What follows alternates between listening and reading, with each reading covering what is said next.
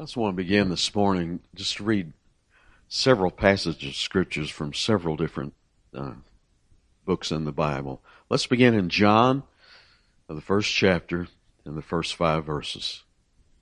I'll be reading from the New King James Version this morning. In the beginning was the Word, and the Word was with God, and the Word was God. He was in the beginning with God. All things were made through him, and without him nothing was made that was made. In him was life, and the life was the light of men. And the light shines in the darkness, and the darkness did not comprehend it. Let's drop down to verse 14. It says, And the Word became flesh and dwelt among us, and we beheld his glory, the glory as of the only begotten of the Father, full of grace and truth. Matthew 1, verse 23 now. Behold, the virgin shall be with child and bear a son, and they shall call his name Emmanuel, which is translated God with us. Then in Galatians 4, verses 4 through 7. But when the fullness of the time had come, God sent forth his Son, born of a woman, born under the law, to redeem those who were under the law, that we might receive the adoption as sons. And because you are sons, God has sent forth the Spirit of his Son into your hearts, crying out, Abba, Father. Therefore, you are no longer a slave, but a son. And if a son, then an heir of God through Christ. In 1 John, 4th chapter, 9 and 10. 1 John 4, 9 and 10. In this the love of God was manifested toward us, that God has sent his only begotten Son into the world, that we might live through him. In this is love, not that we loved God, but that he loved us, and sent his Son to be the propitiation for our sins. Then John 3:16. For God so loved the world that he gave his only begotten Son, that whoever believes in him should not perish, but have everlasting life. In Isaiah 9, verses 6 and 7. For unto us a child is born, unto us a son is given, and the government will be upon his shoulder, and his name will be called Wonderful, Counselor, Mighty God, Everlasting Father, Prince of Peace. 2 Corinthians 9, verse 15. Thanks be to God for his indescribable gift. Let's pray once again. Heavenly Father, we give you thanks. Thanks for just the truths that we've just read from these passages. That in the fullness of time, that in your timing, Lord, you sent Jesus Christ to be born in a manger, in a lowly state, laying aside his glory and coming to be born so that we might live. And we know why he came, because of sin. And Father, we thank you that he came to give himself the propitiation, the payment, the ransom for sin, so that for all who would believe, we might live forevermore with you. So, Father, we give thanks. Help us, Lord, now I pray. In Jesus' name, amen. Amen. I just want to read a little bit. We're not going to do too much today. I don't know how long I could hold up. Anyway, I told Barb this morning we're going to go, and we'll sing a few, and we will go as long as the voice holds out. And if it gives up, I know the Lord just told me I'm done. And so let's read from Luke, the 2nd chapter. This is passage you know, and probably passages that you've been reading. We're just going to read a portion from Luke 2. Let's read the first 14 verses this morning. And it came to pass in those days that a decree went out from Caesar Augustus that all the world should be registered.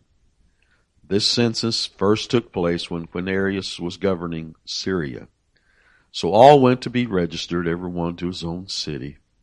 Joseph also went up from Galilee out of the city of Nazareth into Judea to the city of David, which is called Bethlehem, because he was of the house and lineage of David, to be registered with Mary, his betrothed wife, who was with child.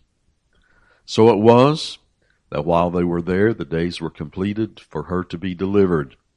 And she brought forth her firstborn son, and wrapped him in swaddling clothes, and laid him in a manger, because there was no room for them in the inn. Now there were in the same country shepherds living out in the fields, keeping watch over their flock by night.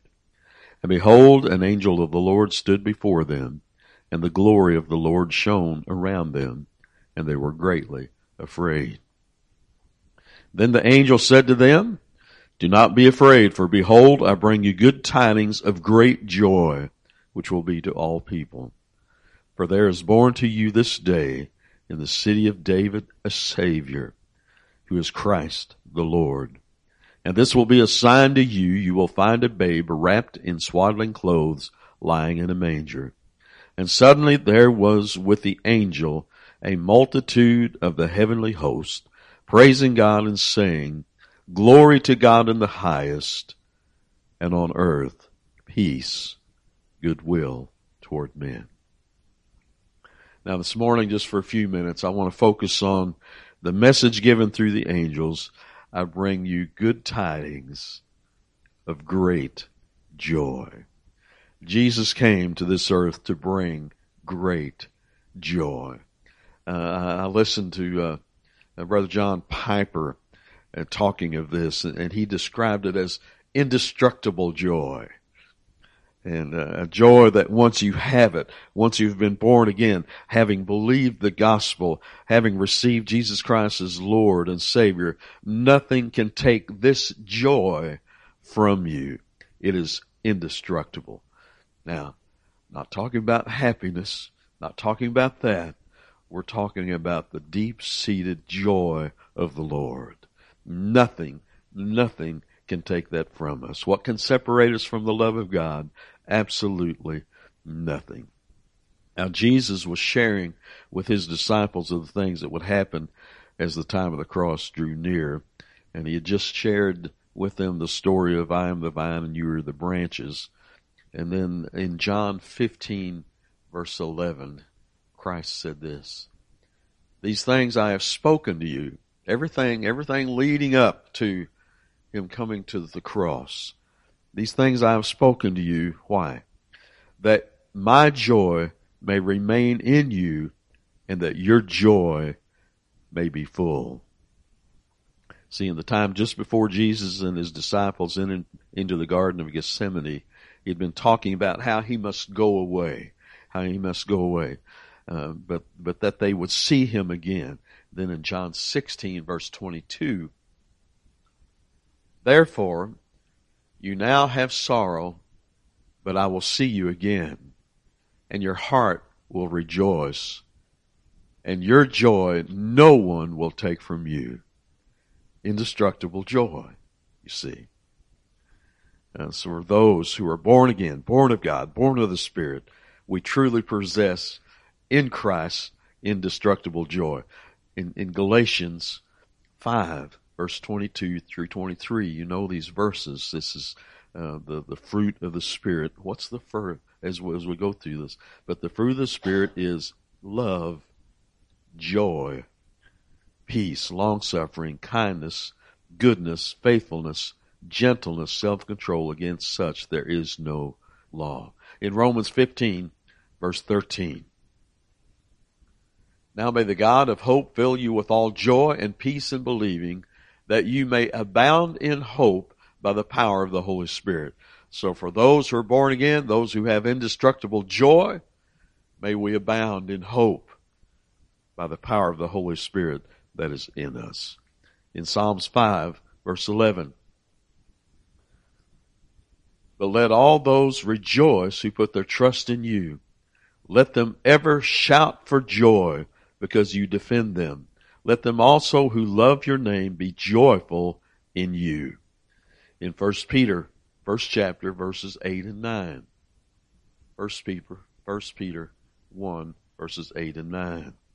Whom having not seen you love, though now you do not see him, yet believing you rejoice with joy inexpressible and full of glory, receiving the end of your faith, the salvation of your souls. In Isaiah 61, verse 10. I will greatly rejoice in the Lord. My soul shall be joyful in my God, for he has clothed me with the garments of salvation. He has covered me with the robe of righteousness, as a bridegroom decks himself with ornaments, and as a bride adorns herself with her jewels. Isn't that an amazing verse, written some 600 years by the prophet Isaiah, but 600 years before Christ?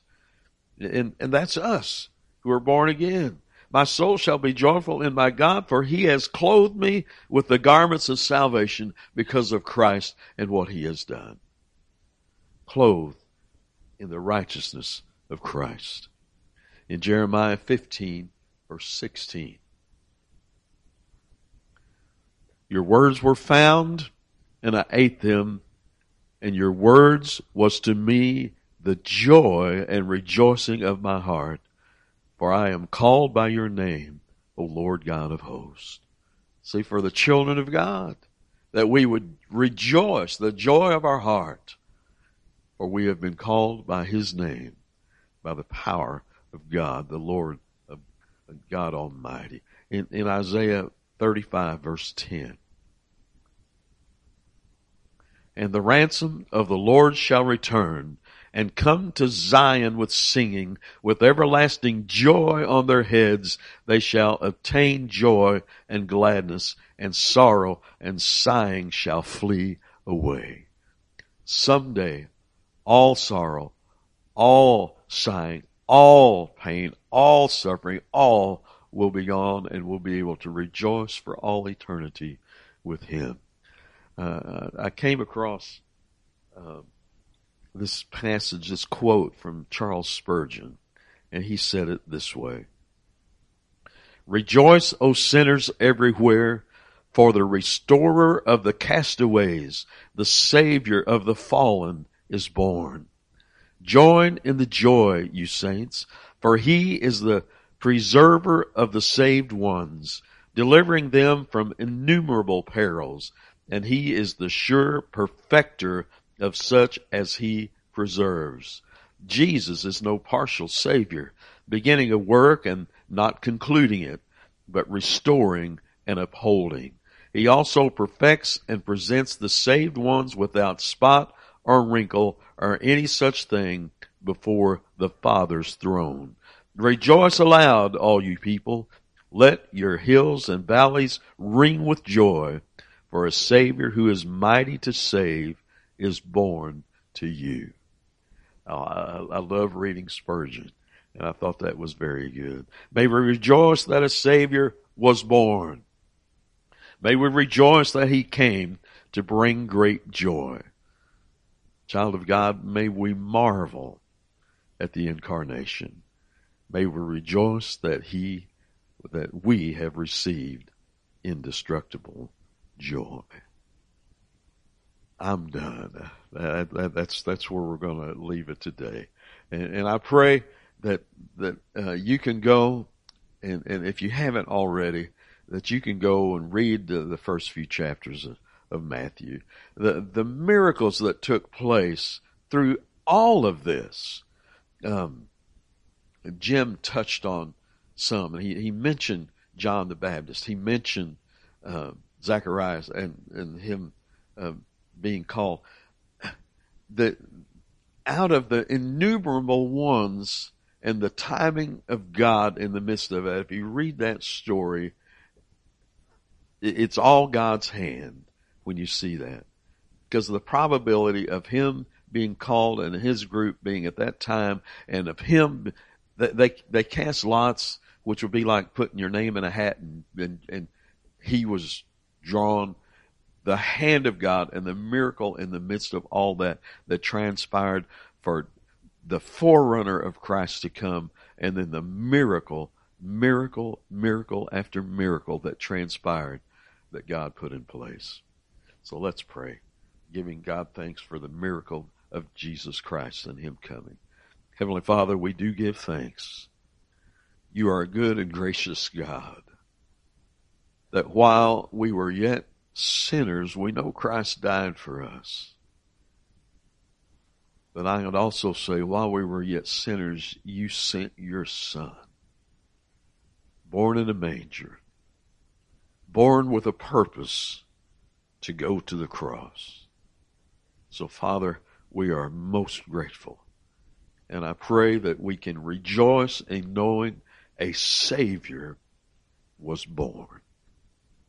And Lord, I pray that you would help us all to draw near to the truth of Jesus Christ. Lord, I pray that should there be someone even here today or someone who may listen to this that is still lost and doesn't know Christ, I pray, Lord, that you would perform another miracle, a miracle of salvation.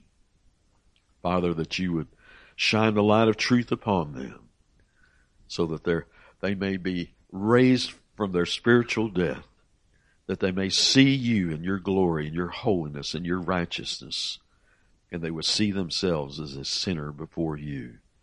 And Lord, that you would show them the rescue in Jesus Christ, of why Jesus came, and perhaps the stories that they've heard for years and years and years could then become real to them. And Father, upon seeing you and seeing the gospel of Christ as truth, real truth, that they would fall before you, repenting of their sins, believing Christ and receiving Him as Lord. So Father, again, have mercy and perform miracles of mercy and of salvation. And Father, for those of us who are born again, I pray that you would help us to use this time of year to share the true message of Christ, of why He came, to let the world know that He is truly the Savior. So Father, help us, I pray. And it's in Jesus' name I pray. Amen. Amen.